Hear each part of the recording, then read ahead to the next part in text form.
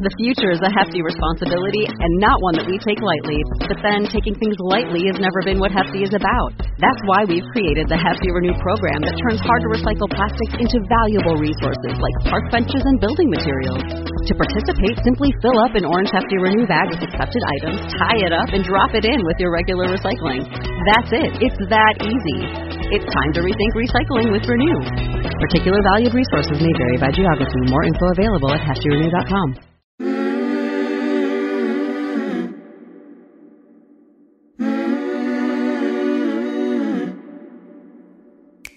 Hi, everyone. I am Sarah Edmondson, and I'm here with... Hi, I'm Anthony Ames, Sarah's husband, a.k.a. Nippy. And we're here to talk about things that are a little bit culty. Speaking of, we were in a cult, and we woke up, thank goodness, and we have a lot to say. And a lot to ask. This podcast is going to be a deep dive into everything from the red flags to the narcissism, the manipulation, the resiliency, the recovery process, and everything in between. Also, we want to share some of the good we got out of it so you can get all the nuggets without having to join a cult. If you haven't already, because there are a lot of things out there that are just a little bit culty. Welcome to A Little Bit Culty, a podcast about the fads, beliefs, and trends that blur the line between healthy and a little bit culty. Please subscribe so you don't miss an episode. And find us on Instagram if you have any suggestions for things you have found to be a little bit culty. Under the surface, the water fills my lungs. This ground I worship has swallowed up its young. And you give for a promise Hey, everybody. Welcome back to A Little Bit Culty. I'm Sarah, and I'm here with my handsome husband. What up, kids? What's going on, babe? What's going on? I posted this meme. There's a meme that's going around that has kind of this aristocratic guy sitting in a chair with his two kids. Like from the 50s, like one of those old-fashioned it's like 50s old, memes. kind of like an old, those were the days kind of thing. And it has the kid asking the dad a question. And I told Sarah I wanted to do a little thing about it. And she went and had it made. And it says, what did you do during the coronavirus, Daddy? And it says, I put a sociopath narcissist in jail for 120 years. And the kid on the floor says, fucking legend. And so I'm just laughing at all the comments that I got on that. I think that meme goes well also with your new shoes that you're wearing, your gold Nikes. I'm getting some play on those too. I got some gold, they're called Vandals. You would have first seen them in the Terminator when John Connor comes back from the future and he puts them on. I do a nice close up on them. But they were before Air Jordan or anything like that. I went major old school for those and I got them in gold. Can't argue with those. Nippy also got me gold Nike Air. What are they called? They're Air Force One. Air Force One. They're sorry. lows. Oh my God. They're Can we just start this whole thing over? No, I'm no. embarrassed. You know, I Don't get be you gold embarrassed. shoes. This is the treatment I get. My God. They're probably the best present you've ever gotten me. And the best part about it was that he told me that he thought that there was something, a light on in the closet. There was something glowing. And I was like, what? He's like, can you just go check? I think there's like a weird light on. And I went and looked and there were these beautiful glowing gold shoes. That's how you do it, kids. It is how you do it. You know, and this relates to what people have been asking, like, how are you doing with your healing? And what's life like after the cult? And Nike.com. That's how you do it. That's how you do it. It's called retail therapy. Yep. But in all seriousness, I think that... That was serious. Yeah. I know it was serious, but somebody wrote, the question for the day was like, what's the thing that you enjoy the most about your freedom? And I think I didn't let myself do things that would have been deemed as like indulgent or satiative was the word that Nexium used, like buying things like that because they weren't needs. And that's something that you and I have really been unpacking, don't you think? Like, well, I've actually been buying shoes like that for quite a bit. Well, it's because you weren't as obedient as I was in the cult. Defiant, they would say. Yeah. You know, we've talked about how our issues were used against us. And because Nippy wasn't as much of a sheep as I was, they said that he was defiant, that he had anger issues. Which is true. I mean, I get pissed every now and then, but I wouldn't say they're anger issues. I mean, it's human to get pissed. That's how they control you, which is in our upcoming guest book. It's a great segue to that. Yes. Our guest today is going to be talking exactly about that. And we're really excited to have her. But that's my other question for you, Nip. Like, what other freedoms do you enjoy since leaving? Well, now that we're in this lockdown COVID thing, I kind of feel constricted again. But, you know, I just don't like having to to be on a certain schedule and be in certain cities and traveling with a kid. I like actually having the consistency of the day to day and a routine. Yeah, we did a lot of traveling. Well, routine is where you get your success, right? You have to have a routine to be successful. And our routines were always getting broken up. Any sort of momentum we had in other areas outside of the organization were always thwarted because we had to be somewhere for 2-3 weeks. And then, it was just a shit show. I remember when we first left and I cleared all of my recurring events in my calendar, all of the different, like the proctor call, the green call, the commerce call, the executive board call, the coaching call, the goals up call. There was like somewhere between 30 to 40 hours of recurring I phone always calls. I always told you to get rid of that shit. I know I had to do it. It was there part was of this my thing called a job. proctor call, right? And I got on like one of them, and Sarah was always trying to obligate me to get on them. I'm like, I'm not sitting on that fucking thing for an hour and listening to people just talk about shit, talk about meetings the whole time. Like we never got anything done. No, but it was like, I just refused to do it. And everyone tried to be like, well, they tried all the shit. They tried all the like, well, what does this mean? I'm like, it means I don't fucking give a shit about being on that call. It's boring to me. Nothing gets done. I'm going to go do something where you guys talk about it. Eventually I learned that I could, go on walks or clean up my apartment or things like that and multitask, something that I also got in trouble for later in the cult. But anyway, when I was able to like clear my calendar of all those recurring events, all of a sudden I had this empty space. And one of the things that was part of my healing was trying to figure out how do I want to spend my time now that I have my life back, which is a perfect segue for introducing our next guest, Janja Lalich, who wrote my favorite cult recovery book called Take Back Your Life. She's an incredible resource and is hugely inspirational to us every step of our way in our healing journey. I'd say she's iconic. Yeah, her book was the definitive narrative as to what happened, how it happens, and everything. She's someone who has been through a heavy-duty cult indoctrination, woken up, gotten her way out. She's kept on going. She's dedicated her life to helping other people understand how cults operate and how to come back from them. She's a PhD, a researcher, author, and educator specializing in self-sealing or closed systems, which means she's an expert in things like cults, human trafficking, coercive influence, and all kinds of ideological extremism. She's who the international intelligence community calls on when they need insights on how cults and extremist groups recruit, indoctrinate, influence, and control you. She's someone I've called on to help unpack so many things about my experience in NXIVM. I actually met her on the set of A&E's Cults and Extreme Beliefs, the first big interview that I did. This was before The Vow. And recently, I had the honor of being the narrator for the audiobook version of her book, Take Back Your Life, Recovering from Cults and Abusive Relationships, which is just one of the many books that Janja's written. But this book in particular explains the seductive draw that leads people into these situations and provides guidelines for assessing what happened and hands-on tools for getting back on track. It's written specifically for victims, their families, and professionals like therapists as a guide through the healing process. We'll share that info in our show notes after this, but for now, here's our conversation with the mighty and wonderful Janja Lalich. Sinking down to the depths of the ocean, hanging on to the weight of my love. If I let go of it all, I could leave, but I know I won't. Janja, thank you so much for joining us. Oh, I'm happy to be here. I'm excited you have started this podcast. So are we. It was sort of a reluctant choice, but now that we're on the train, it seems like the right thing to do for us. Yeah, I mean, we had some great people approach us and basically said, can we bring this stuff into your living room and watch you have conversations? I mean, That's what we're doing anyway. We're doing that anyway. So we Right. figured out, if they were interesting enough, we'll find out, I guess.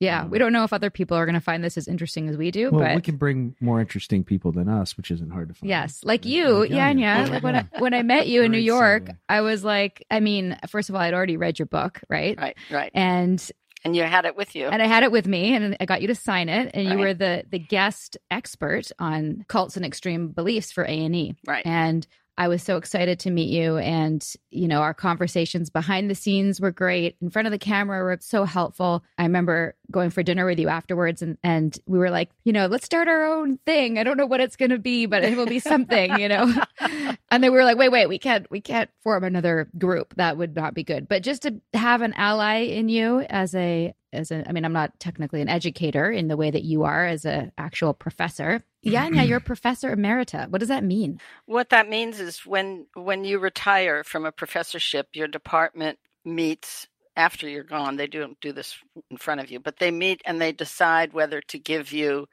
emerita status or emeritus for the men.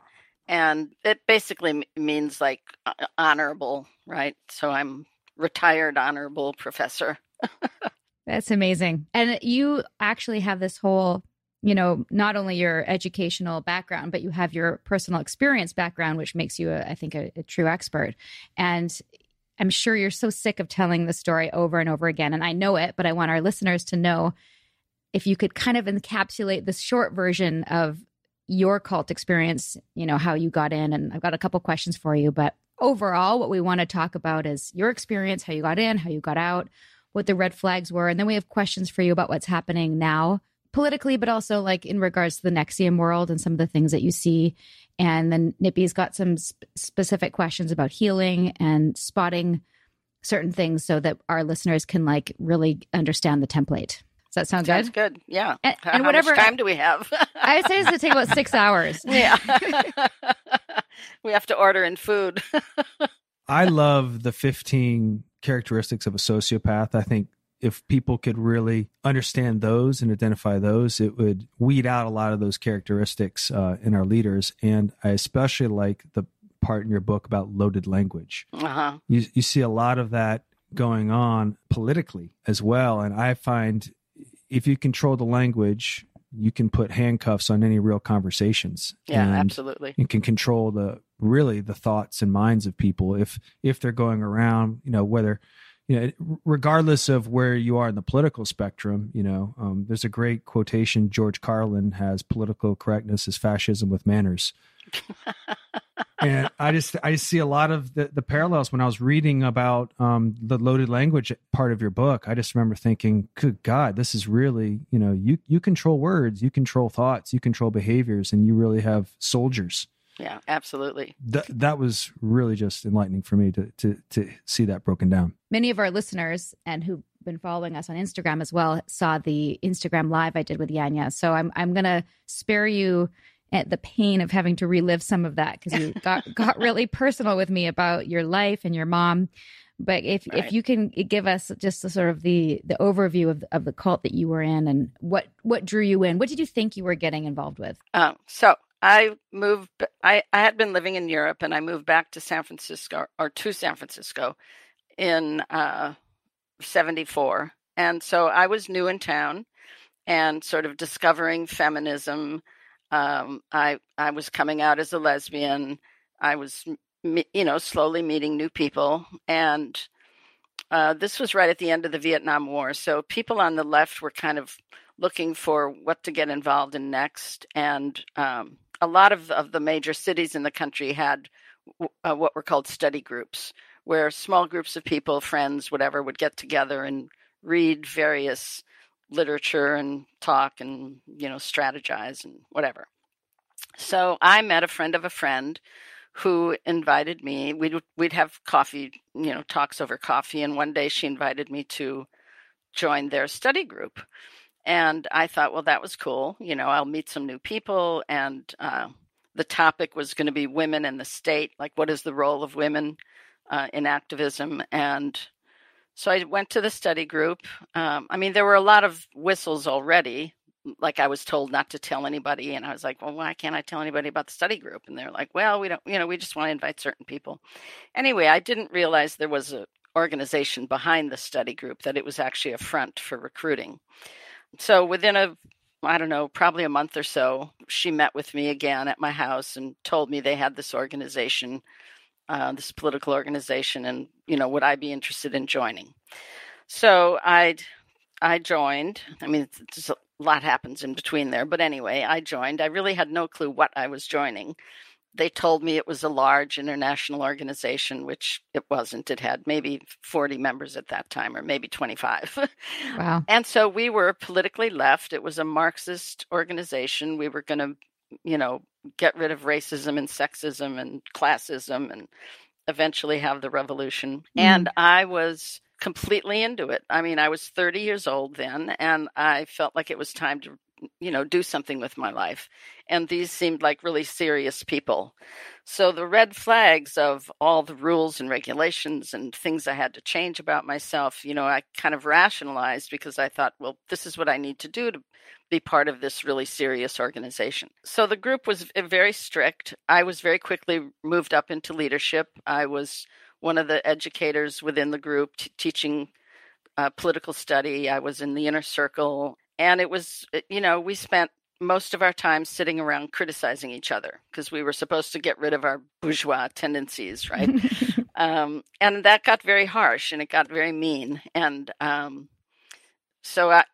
and other than that, we had work assignments and people worked, we all worked like 18-hour days, 7 days a week, month after month, year after year.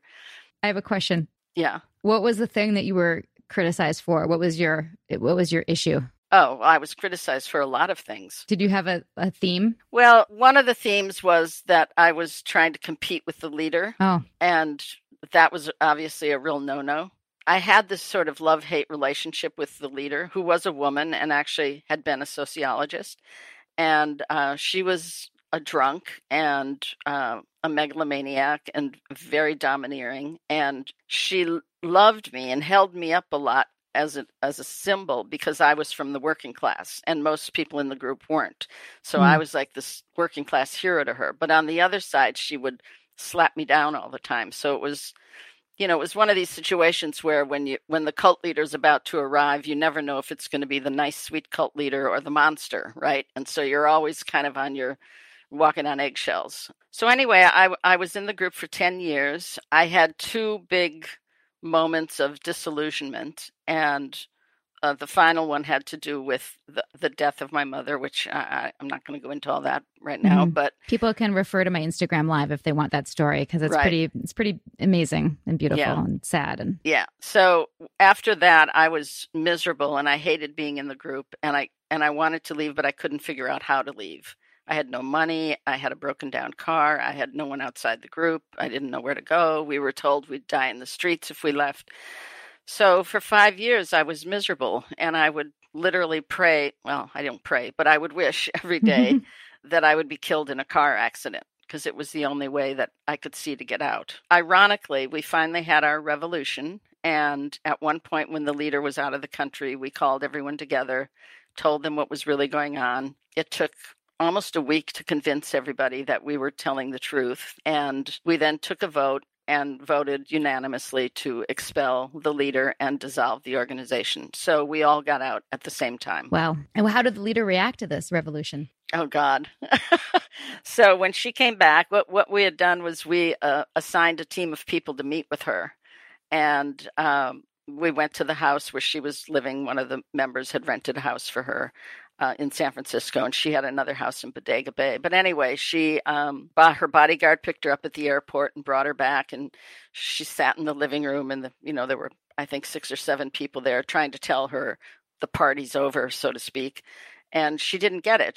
She was like not understanding. And then finally, at one point, she pulled out a cigarette. And we always did everything for her, right? We blew her nose. So she's holding this cigarette and she's waiting for someone to get up and light her cigarette. And nobody gets up. And that's when she got it. That's when she realized they were telling her, we're done. So then she screamed and hollered and threw a fit. And so they told her she had a month to get out of the house. And that was it. She tried to sue us for wrongful termination, which was pretty funny. And then, then we all helped each other sort of get our lives back. Wow. And how long after that did you write Take Back Your Life? Let's see, I got out in 86, and the first version of Take Back Your Life, which was called Captive Hearts, Captive Minds, that came out in, I believe, 94. You had some time to heal yourself and learn about that process. Oh, yeah. I did a lot of reading and writing and therapy. Yeah. What would you say was your primary wound care in terms of your healing process? For me, it was because I had been in leadership and I had really done a lot of really shitty things. I modeled myself after the leader, And so I was mean and vindictive and bitchy, and people hated me justifiably. And so when I got out, I had so much shame and guilt about the things I had done, the people I had expelled and criticized, and just all that. And so that was really hard for me. And I made a point of trying to go back to everyone who I had personally done something to and apologize, which hopefully helped both of us. But there are still people who won't talk to me. And there are people who actually really dislike me because I've written about the group and talk about the group publicly because they think we shouldn't do that. Oh, well, I'm glad that you do. Yeah, well, it's also, we've experienced a little bit of that, not so much directly. There's always going to be people that have a problem with your process. Exactly. One of the things that Sarah and I, when we were discussing doing a podcast, is we know firsthand that there's a lot of people that just walked away from NXIVM. And it's our hope, particularly the people in Mexico, is to do something that they can maybe listen to and understand the importance of going and just checking to see, kicking the tires. And I think, reading the first 30 pages of your book, you can get, at least for me, I remember reading the first 30 pages and going, boom, that was mine, moral injury. I identified right away, and it gave me really good context to diagnose myself and then figure out what next to understand what and how and really what was self-inflicted and all that stuff. So that's really where I think you come from. Obviously you wrote a book, and where I think today, where people get a lot of their content in a podcast, hopefully they can listen to this. They don't even have to credit us, but then go find the resources to do some work. And what would you say to those people who think they can just walk away from something, regardless of how peripheral they were? Yeah, I think it's like any abusive relationship or traumatic experience. You can't just walk away from it. It'll stick with you. And so you have to process it. It's the only way to really be able to move on and not have all kinds of lingering emotional upheavals and nightmares and emotions that you can't figure out, whatever. And so I think doing this, what we call psychoeducation, when you get out of a cult or a high control group or that kind of relationship, is so important, because you need to understand what were the forces that were working on you that got you to be who you were in that group and got you to do the things you did. Because unless you do that, you don't understand the power of those techniques and the power of that entire system on you. And so people tend to be ashamed or embarrassed, or they don't want to talk about it and they don't want to look at it, but you have to look at it and you have to kind of take it apart.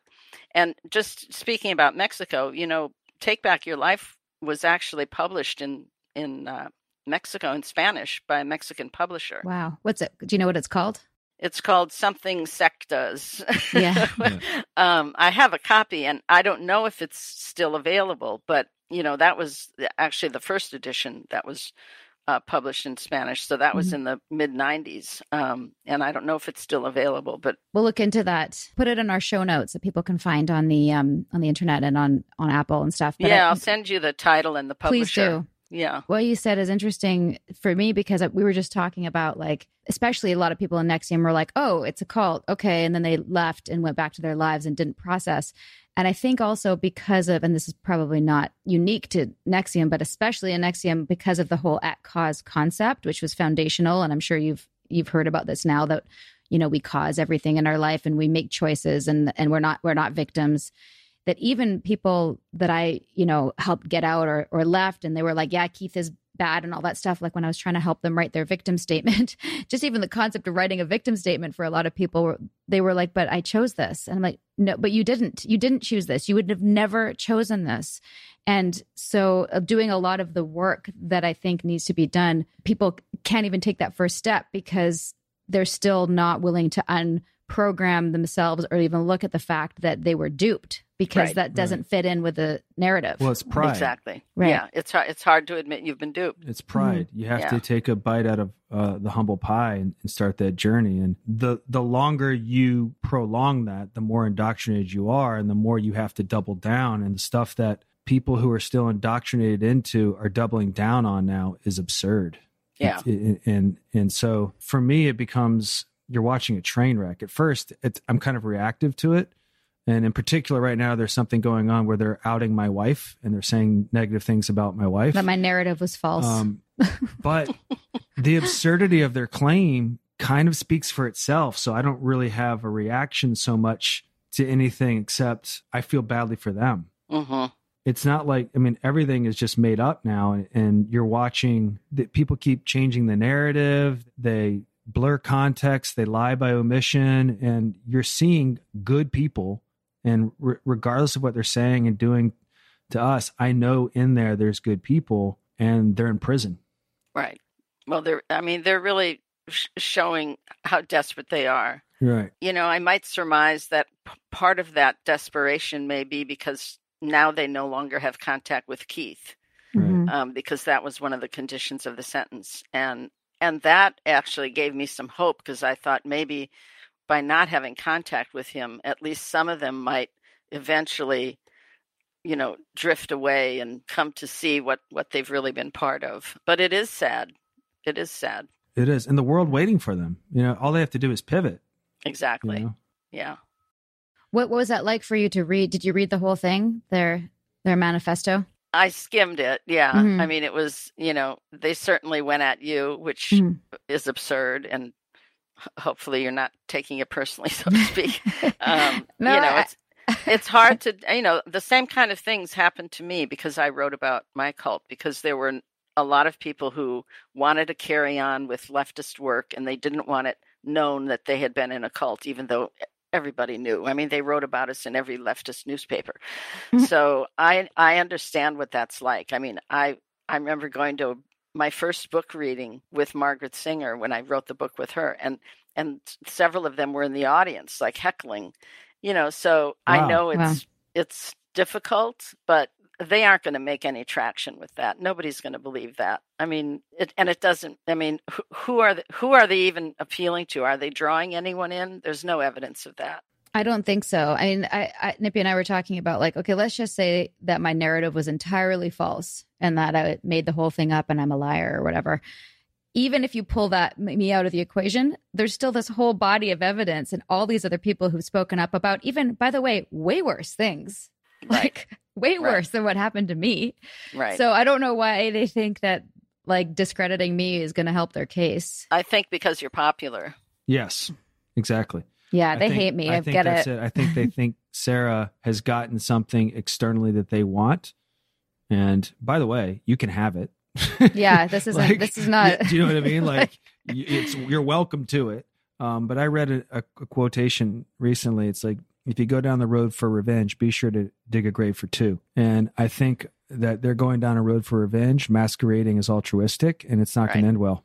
It just won't end well. And that's the thing. Ultimately, if you're a human being, you're sensitive to when you watch this, even though you're at the other end of the slings and arrows. So one of the things that we've debated internally is address it, don't, and I just don't feel like giving it a platform because... Yeah, well, I mean, I would agree with that. Why put your energy there? Yeah. It's basically cult behavior. I mean, it's the same thing that Keith did, right? He couched all his perversion and sadism, and, you know, his disgusting behavior was couched in ethics and you know, good works, you know. So they're basically doing the same thing, you know, pretending that they're the altruistic ones and they're the ones who really know what happened. And you know, there, as you said, Sarah, there's been, I mean, all you have to do is look at the trial and the charges that came out in the trial, and you didn't even testify in the trial, did you? No, they didn't need me. Exactly. So no, she didn't even go. I went. That's where I met you. That was the last exactly. time I saw you.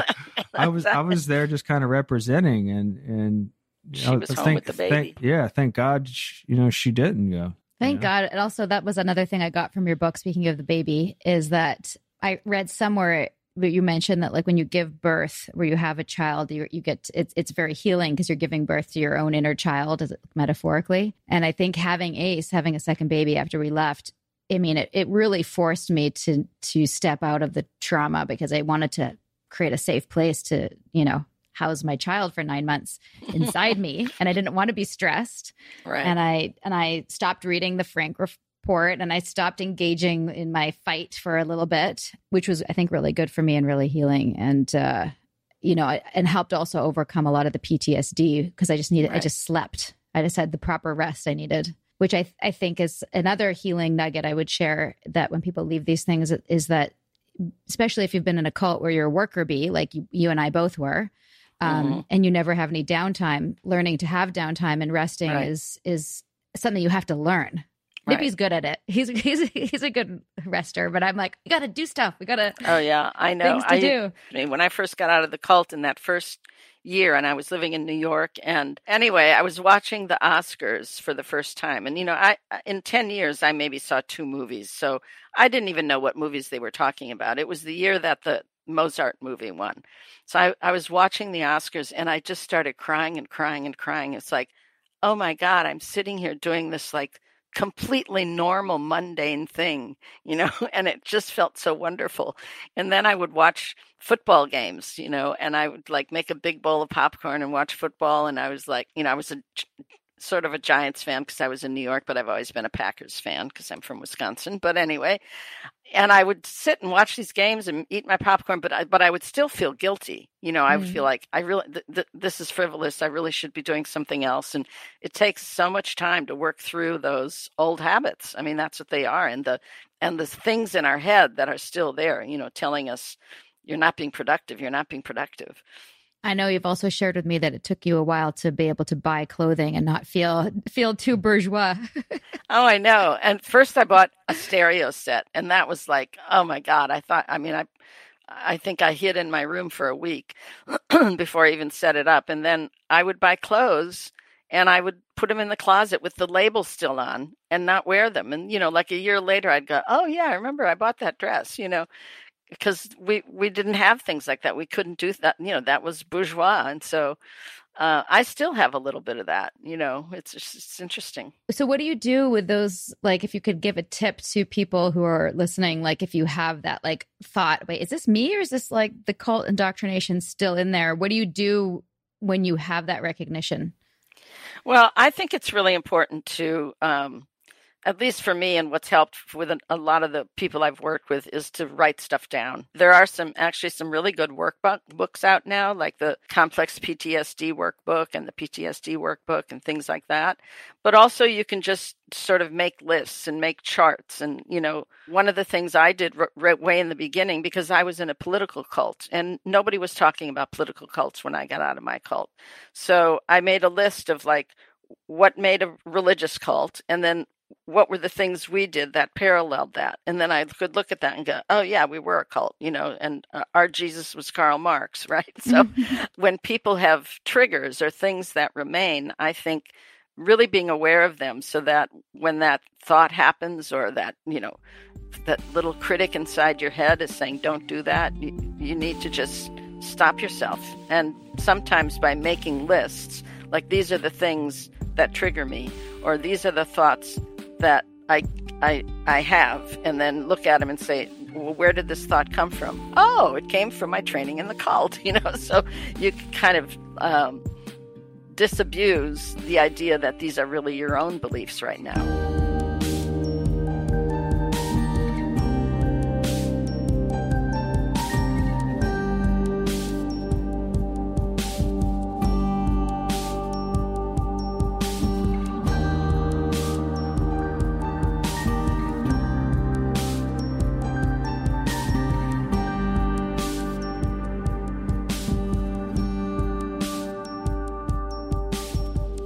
We tell our stories. We change the world. A Little Bit Culty is proud to support the #IGotOut project, which empowers survivors of cultic abuse to share their stories online as a catalyst for education, prevention, and healing. Learn more about the #IGotOut movement and find resources at igotout.org. I just was wondering, like, of the work that you did there, did you have to throw the baby out with the bathwater, or was there anything that you would take away as like part of who you still are, or what you still believe as like, or a way of operating or a value system or anything? Yeah, I mean, that was a big deal. And I think, I wrote this article years ago called Repairing the Soul After a Cult, because, it's our deepest self that gets turned inside out and turned against us. and we give up our own values and our own code of morality to the cult, and we take on the cult leader's sense of values and moral code, if there is one. What I went through, because I was in a left-wing political cult, I remember thinking, oh my God, am I now going to become like a right-wing maniac? Was all of this really awful? And now do I go to the other side? And so I did a lot of reading. I studied a lot of the communist dissidents, like in Yugoslavia and other countries, to get kind of a theoretical understanding. I went back and studied Marx and tried to understand better Marx's writings and what were his writings before he joined up with the Communist Party and what were his writings afterwards. And I think people need to do the same thing if it's a religion or whatever. You need to unpack it. And I think that's why when people get out of cults, if they're smart, they don't right away rush into something else, because they first need to evaluate, what is it that I want? What is it that I believe in? So it did take time. It took time for me. I mean, it was years before I would even sign a petition, because that's what we would do all the time, is gather up names on petitions, right? Or go to a protest. The first protest I went to was the Women's March 2 years ago. I mean, just took a couple decades. Yeah, off. Exactly. No, but it's like you want to be sure that this is what you want, and not that someone else is pushing you to it. No, you don't want to be a cult hopper. Exactly. You don't want to be a cult hopper, and we do see plenty of that. Yeah, there was actually one woman, I don't think I've even told you this, Nippy, who left just before the DOS stuff got active so she wasn't part of the, the vow and the DOS and stuff. And she left and she started getting into yoga. And she, even after it all came crashing down, she started doing this yoga in LA and was about to make a lifetime commitment to this guru. Are you also tired of one-size-fits-all weight loss plans? Meet Noom, the personalized solution that meets you where you are. Noom is able to understand your unique needs, from dietary restrictions to medical concerns. Unlike restrictive programs, Noom embraces your lifestyle and choices. Discover a sustainable approach to weight loss, tailored just for you. Honestly, Noom felt like it was made for me. It's not just about what I eat, it's about understanding why. With Noom, I've learned so much about myself and built healthier habits that stick. It's all about progress, not perfection. Say goodbye to restrictive diets and experience the Noom app for yourself with personalized lessons and expert coaching. Noom's psychology and biology-based approach has helped over 5.2 million people achieve their goals. Stay focused on what's important to you with Noom's psychology and biology-based approach. Sign up for your trial today at Noom.com. That's Noom.com. And check out Noom's first ever cookbook, The Noom Kitchen, for 100 healthy and delicious recipes to promote better living. Available to buy now wherever books are sold. Spring has sprungeth, and you know what else is springing up? Hair. All across the land, people who have added Nutrafol to their hair health regimen are waking up to healthier, thicker manes. And that's a beautiful thing, because hair thinning is complicated. And the problem is, it's actually much bigger than your hair alone. Like your skin, hair is a reflection of your health, and internal factors can impact the way your hair looks, feels, and grows. Nutrafol's whole body approach multi-targets underlying root causes like stress, hormone fluctuations, and nutrient gaps for visibly thicker, stronger hair. And that's why we're thrilled to be on Team Nutrafol.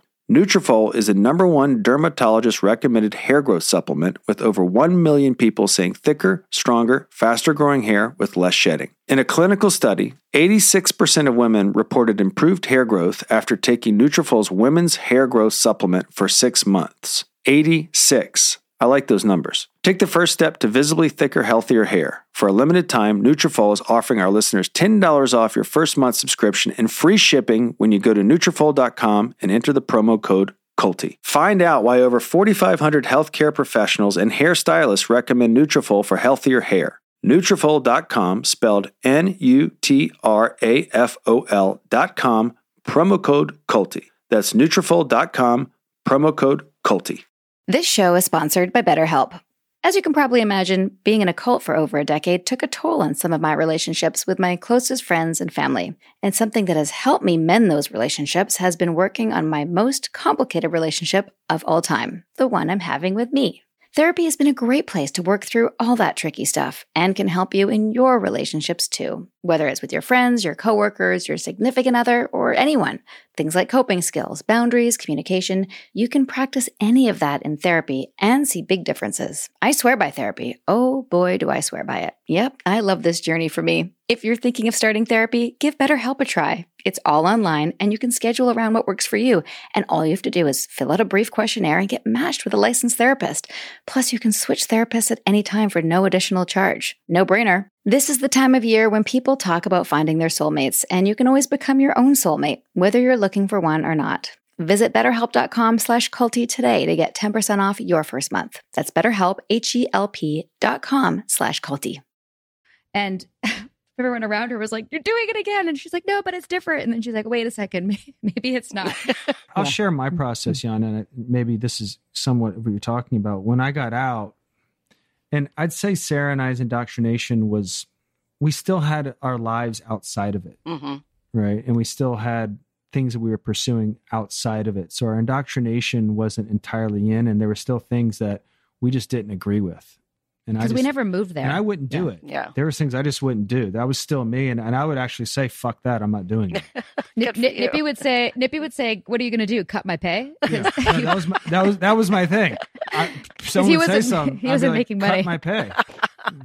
You need me, I don't need you. And like, I still had that kind of philosophy. And I decided when it came to my family was way more important than anything going on there. And I always said, if this thing were to go heads up or this thing were to end, there's 5 to 10 people that I would miss. And most of the Mexicans. The Mexicans just brought, I said in the last podcast, they just brought great energy to everything they did, and they made it fun. And a lot of great people from that Mexico. Aspect of it and the people. All that said, when I look at, I didn't consider myself political before the last election. I wasn't really interested in politics per se. I mean, I read a statistic where most people spend 4 minutes a week listening to politicians and are aware of it. But obviously that was something that was thrust in everyone's psychology, partly just because the personality that was in charge. And I went down one side of it, down the other side of it, feeling, outraged at Trump, and then seeing how one side handled the other side. Just kind of the whole thing to me just felt really immature on both sides. And when I read the loaded language aspect of your book, it just felt like both sides were trying. And I say sides, I think that's part of the problem is when you say sides, but both sides were really had loaded language. And, at first blush, you think it's all Trump, but then you were in something that was considered far left. I'm sure you can identify a lot of the patterns going on in the media. Like it's very hard to not be indoctrinated into something very, very quickly in today's media. And I'd love for you to comment on what you see, regardless of where you are politically, what you see going on with that dynamic now. I think, as we know, language is really powerful. And I think every, I don't know, what do we want to call them, special interest group has their way of communicating and kind of create their own language and handshakes and whatnot. And I think that when those things go mainstream or get a television channel or, all kinds of internet, whatever communities, the language can be very seductive and very persuasive. And certainly there's extremes on the left. In my opinion, the extremes on the right, at least in our country, are far more dangerous because they're armed and they're violent, whereas the left hasn't really ever been very good at that. That's why we never get anywhere. No, I don't want to say that, but well, I mean, I've heard it put. The right comes in, they kick your door open, and that you know exactly what they look like, and the left is a little bit more covert. So it's overt aggression versus covert aggression. If that in the extremes of both sides, you mean? In extremities. Sorry, not. Yeah, in the extremes. Yeah, I suppose that's true. Although certainly in some cases there has been violence on the left. I mean, if we look nationally at Chairman Mao in China, was certainly an example of that. And the sort of anarchists who muck up a lot of the very good demonstrations about social justice get taken over by these guys all in black who are, mucking everything up and breaking the windows, and then the good guys get blamed. But anyway, yeah, so loading the language, which actually comes from Robert Lifton. I'm sure maybe you know that or maybe you don't. Yes. But I don't know if all your listeners will, but Robert Lifton's book, Thought Reform and the Psychology of Totalism, which was very helpful to me because it was a study of the thought reform program in communist China, which was Right. very much what I went through.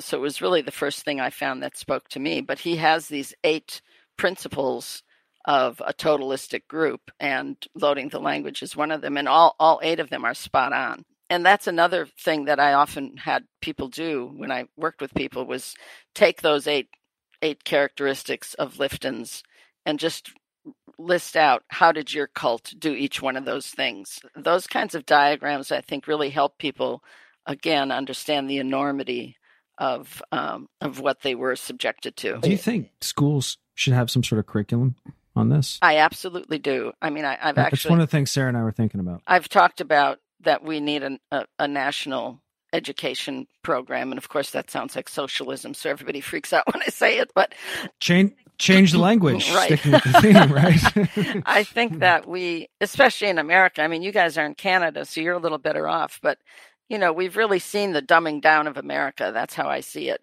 over the last decades. And, you know, certainly with the crazy talk radio and the all-night talk radio and some of this stuff on TV and then all this stuff on the internet, I think people have lost their ability to really be discerning about what they're hearing and what they're looking at. And I saw this even as a college professor. I mean, I was on the scholarship committee for low-income kids, to give scholarships to low-income kids. And their resumes, these high school seniors, their resumes were so interesting because they were all told to focus on their service work, right? Like, oh, they went to a nursing home and read to the old people, or they scraped up doo-doo at the zoo, or whatever. You know, it's like everything in high school they're being pushed at was about service. I think service is great, but what happened to critical thinking, right?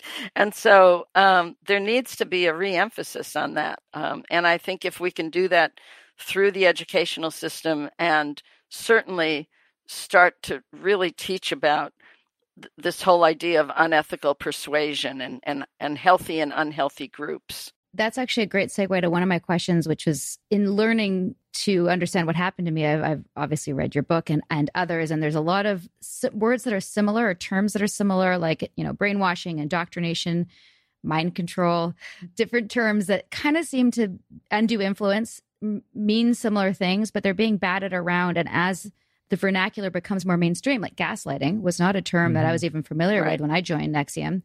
What is the main way that you like to describe what can happen to your brain in a cult, and what is that process? Well, the way I see it is that a cult will have a belief system that, you know, promises you everything, that gives you a framework for understanding the past, the present, and the future, and offers you some kind of idealized goal, right? Whatever that might be. It could be religious, political, self-improvement, whatever, right? Within that belief system, there's a requirement that you have to go through a personal transformation in order to be on that path, to be accepted. That personal transformation is where the indoctrination program takes root. So I do call it an indoctrination program, but it's also, what it is in sociological terms, is that it's a re-socialization. You are being re-socialized to be a good cult member. And we're socialized all throughout our life, right? As kids, we're socialized when we first go to school. We learn how to make friends and how to deal with bullies. And then we get a job and we're socialized into how are we supposed to behave at that job, right? So what happens is this intense re-socialization. Part of it is attacking yourself, so that you doubt yourself and you think only this leader or the people who are training you have the answers.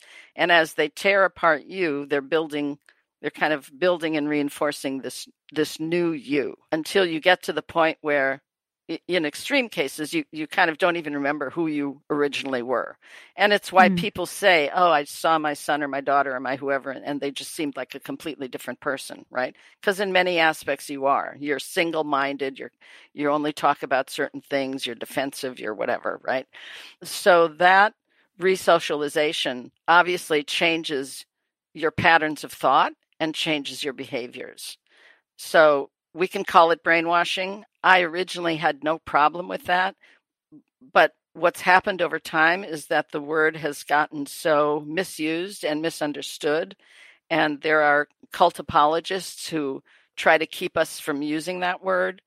So I kind of stay away from it just to not get lost in that muck, because I'd rather be able to do what I do. And so I see that through the indoctrination, you get to this point where you're enclosed in this kind of altered reality, and you enter what I call bounded choice, this place where your choices are constrained and confined by the desires of the group and the leader. Right. So yes, there's brainwashing. I was one of the main brainwashers in the group I was in. I actually, one of my assignments at one point was to create a brainwashing program, literally. And we called it Party School, and the top members had to attend it. And we told them that they were willingly being brainwashed. And we did. We willingly brainwashed ourselves because we wanted to be those good communists, right? So other terms like mind control, I don't like at all, because I feel like it's too mechanical. It has a clinical kind of... Well, to me, it has more of a mystical. It's like, you're some zombie and some person back there is telling you what to do. That's not really how it works. You're telling you what to do because you've internalized all the beliefs and the rules and the requirements of the system. You're checking yourself, right? You're stopping yourself from doing things. You're keeping yourself in the group because that's what you've been re-socialized to do. Like gaslighting yourself.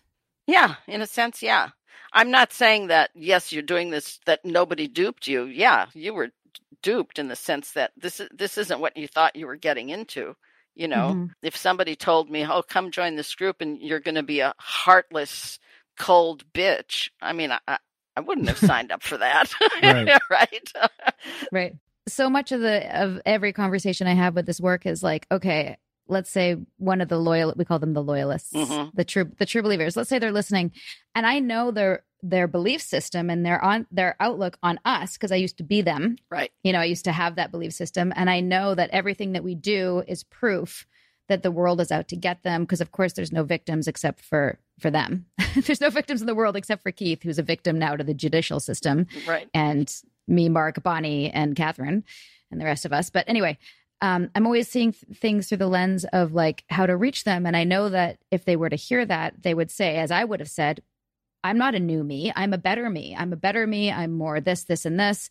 And I'm not brainwashed because I'm choosing this and I'm at cause. And look how happy and successful I am. And you just don't get it. So like, how do you ever get through to that self-sealed system, to use your words, or closed loop logic is another term I've heard? Like, how do you get through to that? Or is it just that they have to have their own wake up moment themselves? Ultimately, they have to have their own wake up moment. I think that's how most people leave groups. I do think that everybody has doubts and moments of like, I'm not so sure.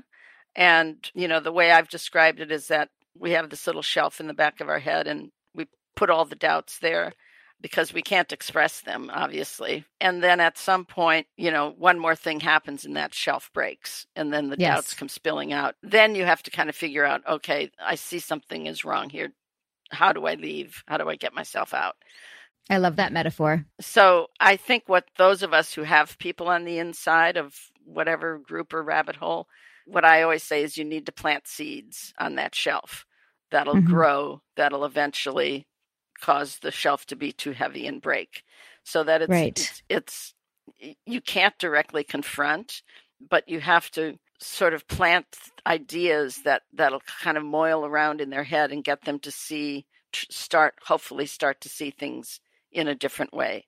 And you may never know when that's going to work or how that's going to work. I guess you should also never give up hope. You know what? I don't. And we actually, Nippy and I have debates about who's going to leave or not leave. And we think that some people may never, but I always hold out hope that I will welcome back any of them, even ones that have been total assholes to me and shit talked me to no end. I get it. I will hug them as long as there's no coronavirus. I will hug them. I will accept their apology. Right. We can just water under the bridge, and I feel that way pretty much towards everybody, but I think, except Keith. I would, he can rot in prison.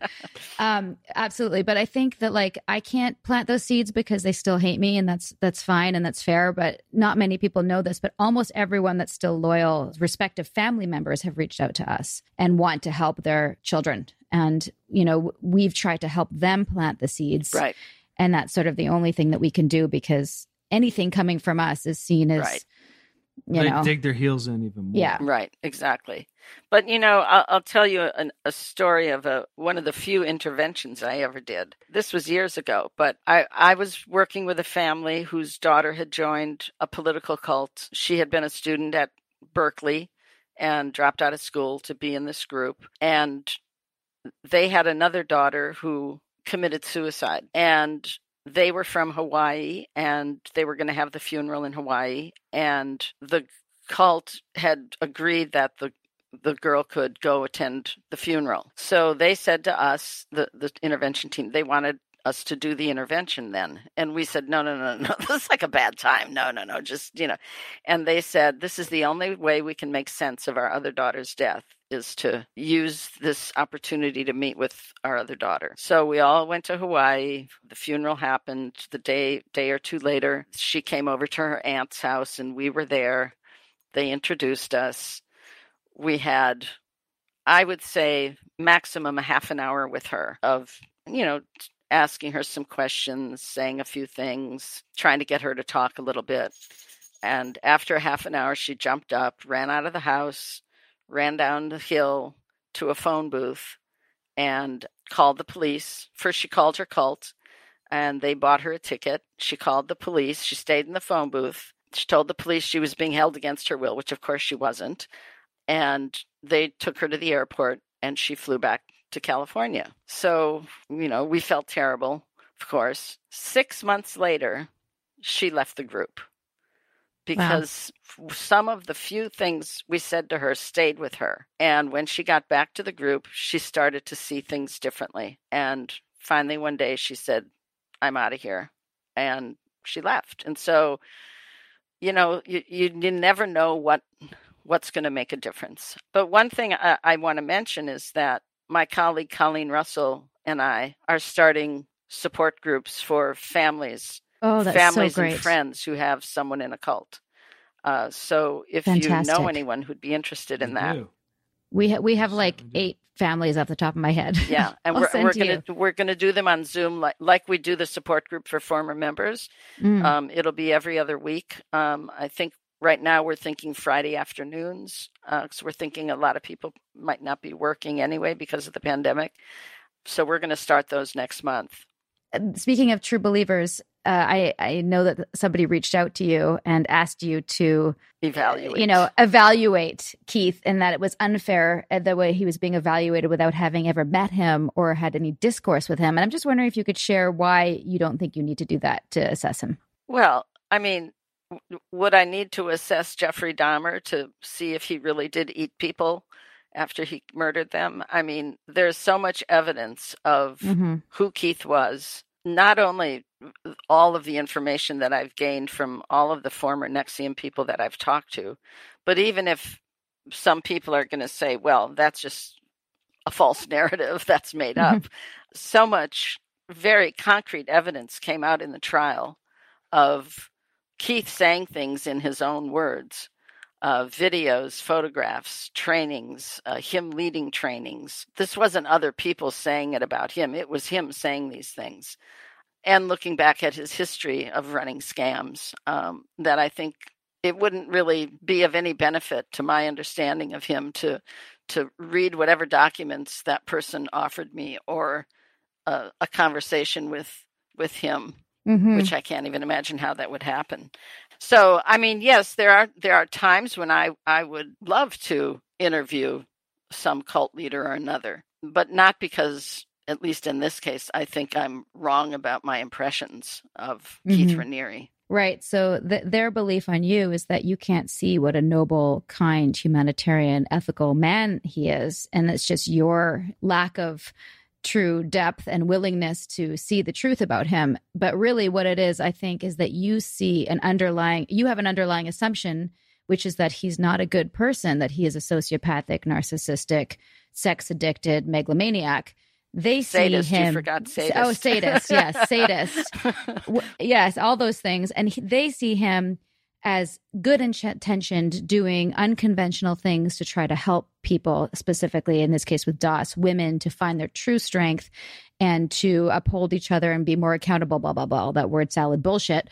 But the assumption underneath it is that they still think he's good. But how can he be good when he's starving women? Oh, I know. People are malnourished. I mean, the doctor the chiropractor at the trial said, he thought these women were malnourished. I mean, this isn't just some made up thing. I mean, he's starving people. He's planning to build a kind of torture chamber in the basement of one of the houses. I mean, he's a total hypocrite. Yeah, he's a hypocrite, and he's cruel, and he's, I mean, how is that a divine being? No, absolutely. I mean, you don't have to convince me of that. I think just having people read the 15 characteristics of a sociopath, if that doesn't change their mind about him, then they don't. There's I think it was Edward Snowden said it in a podcast. You have 3 quotes this podcast. Yeah, You're busting out the quotes. Out. Do it. Well, you can't wake people up that are pretending to be asleep. Yeah. And that actually leads me to possibly my final question, and something I'm gonna ask of you to participate in, which is that we have a segment in our show called "That Really Chaps My Ass." That must be a Canadian expression. Oh, you don't have that? Chaps my ass? Nippy says Janja, it all the time. I'm American. I'm from Atlanta, Georgia. Oh, I'm not Canadian. Yeah. So what chaps my ass is like something that really pisses you off, and specifically about your cult. So I'm asking this to cult survivors like yourself. So I'll give you an example, and then you can think of something. So every now and then, Nippy and I turn to each other and we go, "You know what really chaps my ass?" And in this case, speaking of Keith being a hypocrite, there was so much dogma about keeping your word and being on time. In fact, if we were not on time, especially in the SOP trainings, you probably know this. If somebody was 10 minutes late, we stood for 10 minutes after that person arrived in silence, so that person could feel the weight of their lateness and how that affected the whole group and shit like that, right? Then at every V week at night, there'd be like some sort of event or performance at around 7 or 7:30 or even later sometimes. But it'd be a set time. I wouldn't go. And we always waited for at least an hour for Keith. He would always be the last person to come strolling in and sit down. And we always thought that he was doing important stuff. And we found out later he was fucking women. He was late because he was having threesomes and like whatever kind of like, sex in itself isn't a problem. But especially since he can't get it up. But yeah, well, no wonder he was late. It took a while. So that really chaps my fucking ass that we waited for so long for him and he was just going out and, being douchey. So anyway, do you have that really chaps your ass? Maybe something you haven't shared about something that happened in your cult that you're like, oh, can't believe that happened. Well, I mean, one of the things I can think of that used to really, I don't know if it was piss me off, but freak me out was those of us in the inner circle would have these sessions with our leader, usually at her house in Bodega Bay. Like a bunch of us would have to go up there for weekends or holidays or whatever. And she drank hard alcohol, and we would have to drink along with her. And, most of us are sitting on the floor and she's ranting and talking about her childhood and this nonsense. And then she would want us to sing The House of the Rising Sun because that was her favorite song. And each of us had to then make up a verse to go with the song. So if it got to your turn and you couldn't think of a verse or she didn't like the verse you made up, then she would like slap you across the face. And wow. So that, I don't know if that chapped my ass, but it was one of the reasons I used to then make up excuses to not go to those anymore. I would pretend I was sick because I was like, I can't take part in that bullshit anymore. And on top of it, one time her dog bit me in the ass, and that really chapped my ass. I am a pure dog lover, and no dog has ever bitten me except her Rottweiler guard dog. So that was another beef. I think those are two Do really those good qualify? examples. Yes. Yes. Quite literally, yes. Absolutely. That's a great note to end on. But there was one person who asked if you could answer this briefly, if there's any steps that you can recommend for people to become an expert or a deprogrammer, because I think also the world needs it right now. There's not enough. So is there like a path or a program that people can take or anything like that? And this is a cult survivor asking this question. Mm-hmm. Well, first of all, I feel very strongly people should not become activists too soon. I think they need to, yes, Sarah, they need to deal with their healing and their self-care first, which I think you did that year with the baby. So I forgive you. Thank you. But in general, I think becoming an activist too soon isn't terrific and can set you back. But then I think sharing your story, talking about the things that that bothered you when you were in your group and maybe helped you decide to leave one day. I think sharing stories is really important. I think depending on what cult you were in, many cults have started websites of information about that group and survivor networks. So doing things like that, and then perhaps working with families who have someone in the same cult you were in, I think is where you can be the most helpful. Okay. So I think it's just putting yourself out there, but also make sure you do your homework and understand the whole phenomena so that you don't muck up somewhere along the road. And is there a way to actually become an official deprogrammer or exit counselor? No. No. I mean, first of all, deprogramming is that's not a term people use anymore. It's an archaic word, yeah, and even most of the exit counselors today have become more like family mediation folks. I think interventions are happening less and less, and it's really about trying to help the family or friends find ways to communicate and stay in touch with the person and be that safe haven that they can come to if they decide to leave. Well, it seems like that's sort of been part of our journey. And you're right. I did become a fighter before I'd healed. Although it was kind of healing for me to be the fighter, but I did have that recognition. I don't know if I've told you when I finished your book, that I realized that because I've been fighting, even when I was building Nexium, I was, fighting the world. And then now I was fighting the cult. And so now that the fight is over, it's like, now I get to figure out who I am. Mm-hmm. And that was really emotional to get to the end of your book and realize that I still have work to do. Yeah. I mean, I believe it takes about 5 years to after you get out of a cult. Again, depending on how long you were in and at what level and all of that. But I think 5 years is kind of an average of when you finally know who you are. Mm. I look forward to that. Yeah. You wrote in the book When I Met You, which was, by the way, on April 11th, 2018. Wow. And you said, "Dear brave, wonderful, lovely Sarah," that's very sweet, thank you. "Despite your savior complex, you're doing well and will only do better in taking back your life." Savior complex, do you think that's like, I feel like in my own healing journey, that's what drove me in it and is also what drove me outside of it. Where do you think that comes from? And what's the best way to put that to bed, put that to rest? Well, I think it comes from, at least for most of us, the groups that we were in were about having the answer, right? We had the answer and we were going to change the world, maybe not always that grandiose, but it's about being right, having the right ideas and the right behaviors, right? So when we get out, I think there's still that tendency to want to be right, but now it's in the opposite way, and to have the right behaviors, which now means, trying to get everybody else out of that group or help other people who are in groups, because, what gets people into cults is idealism. It's not weakness. It's not psychological problems. It's idealism. That idealism was betrayed and it was used against you. So now you're out. That little idealistic component is still there. Only now you want to kind of reverse it back, and you have to wait. You have to deal with self-care first. Okay. And that's a really good advice. What's the number one self-care thing that people should do when they leave cults, do you think? Sleep. Yes.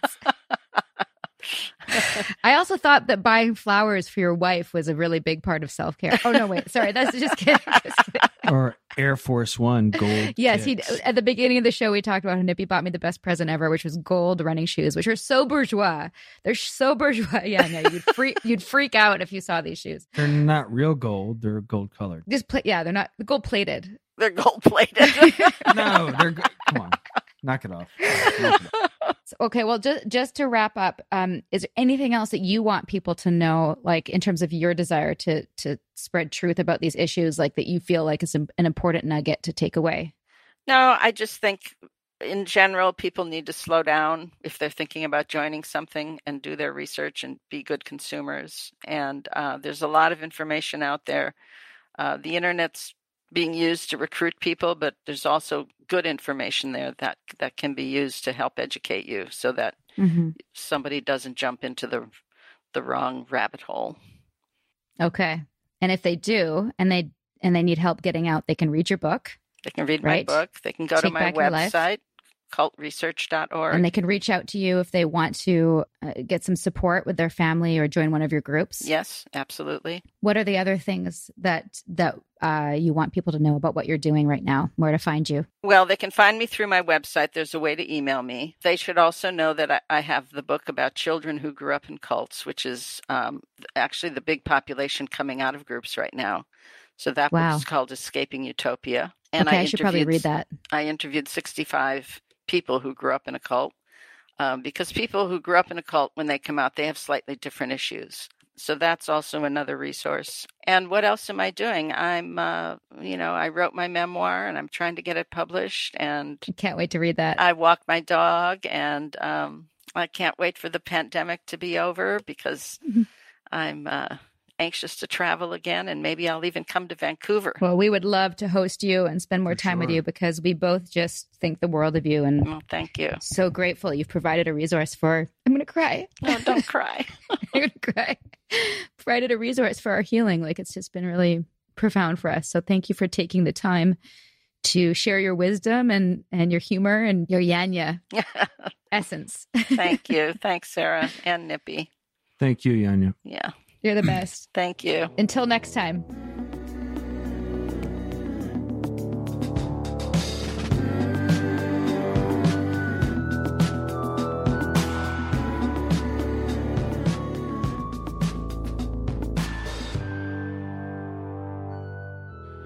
Wow, she's great. That Isn't was she great, amazing? Sarah. Oh yeah, I know. What'd you like? Well, I like the term resocialization because I think that people can wrap their head around that better than mind control or brainwashing because it's just so obscure and something out of a sci-fi movie, which also does happen. But I think that my biggest takeaway from talking to Janja and also from narrating her book was that, you really have to take time to heal after getting out of something like this. And most people don't. They think just waking up and realizing that they were conned or that they were in a cult or a culty group is enough. It's not. You have to understand the systems of influence and what happened to you and your brain and your life and your value system and everything. Otherwise, you will do it again and you will not heal. Or you're just not making really sound decisions. No. Your framework's been toyed with. And I think also the book's really good at breaking down the different types of cults because people may have a certain stigma around things like, religious cults. And, the whole point of this podcast is looking at things from like what's a little bit culty to a lot culty. And some of these organizations and groups, whether it be a religious cult, a family cult, a spiritual cult, a new age cult, I also recognized, obviously ours fall under what's called a large group awareness training, personal development programs. But when Keith created DOS, he was bringing into and using methods like in terms of branding from a cult, like satanic cults. And that freaked me out because, I knew he'd gotten dark, but I hadn't made that correlation until I read the book. Right. So just understanding, what methods were done to your mind and to your value system and everything, and where did it come from? Just getting that education is a huge part of the healing. Education. That's the thing I was going to go in on. I think this is all valuable education, regardless of whatever word you want to use, socialized, indoctrinated, or anything like that. There needs to be some sort of awareness just into how all these things work. Whether it be, when you go to school, you're being indoctrinated. When you go to church, you're being indoctrinated.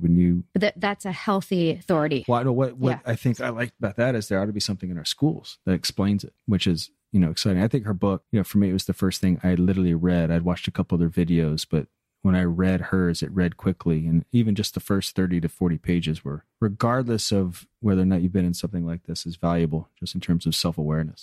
She also wrote the script to a TED Talk that's online, and we'll share that video in our notes. It's called Why Do People Join Cults? And it's just a couple minutes, breaks it down, super clear. And that is also a great resource for something that might just be full cult or something that's a little bit culty. So wrapping up, thanks everyone for listening. We'll post more information on Janja's work and works in our show notes. And her book is Take Back Your Life. It's available everywhere you can get your books. And also the audio version coming in the next couple of months. Thanks, guys, for listening. I hope you found this as interesting as we did. Till next time. Sinking down to the depths of the ocean. I'm hanging on to the weight of my love. If I let go of it all, I could leave, but I know I won't. We're going to be back soon with more episodes of A Little Bit Culty with more experts and survivors and sometimes experts who are survivors and some familiar faces from The Vow.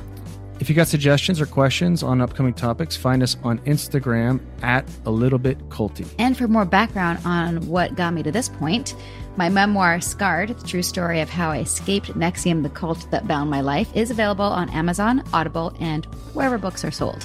If you'd like to help us spread the word about A Little Bit Culty podcast, please give us a 5-star review and tell your friends to subscribe. Like literally take their phone out and press subscribe. 5 stars. That's 5 of them. We're available on Apple Podcasts, Spotify, and every major listening app.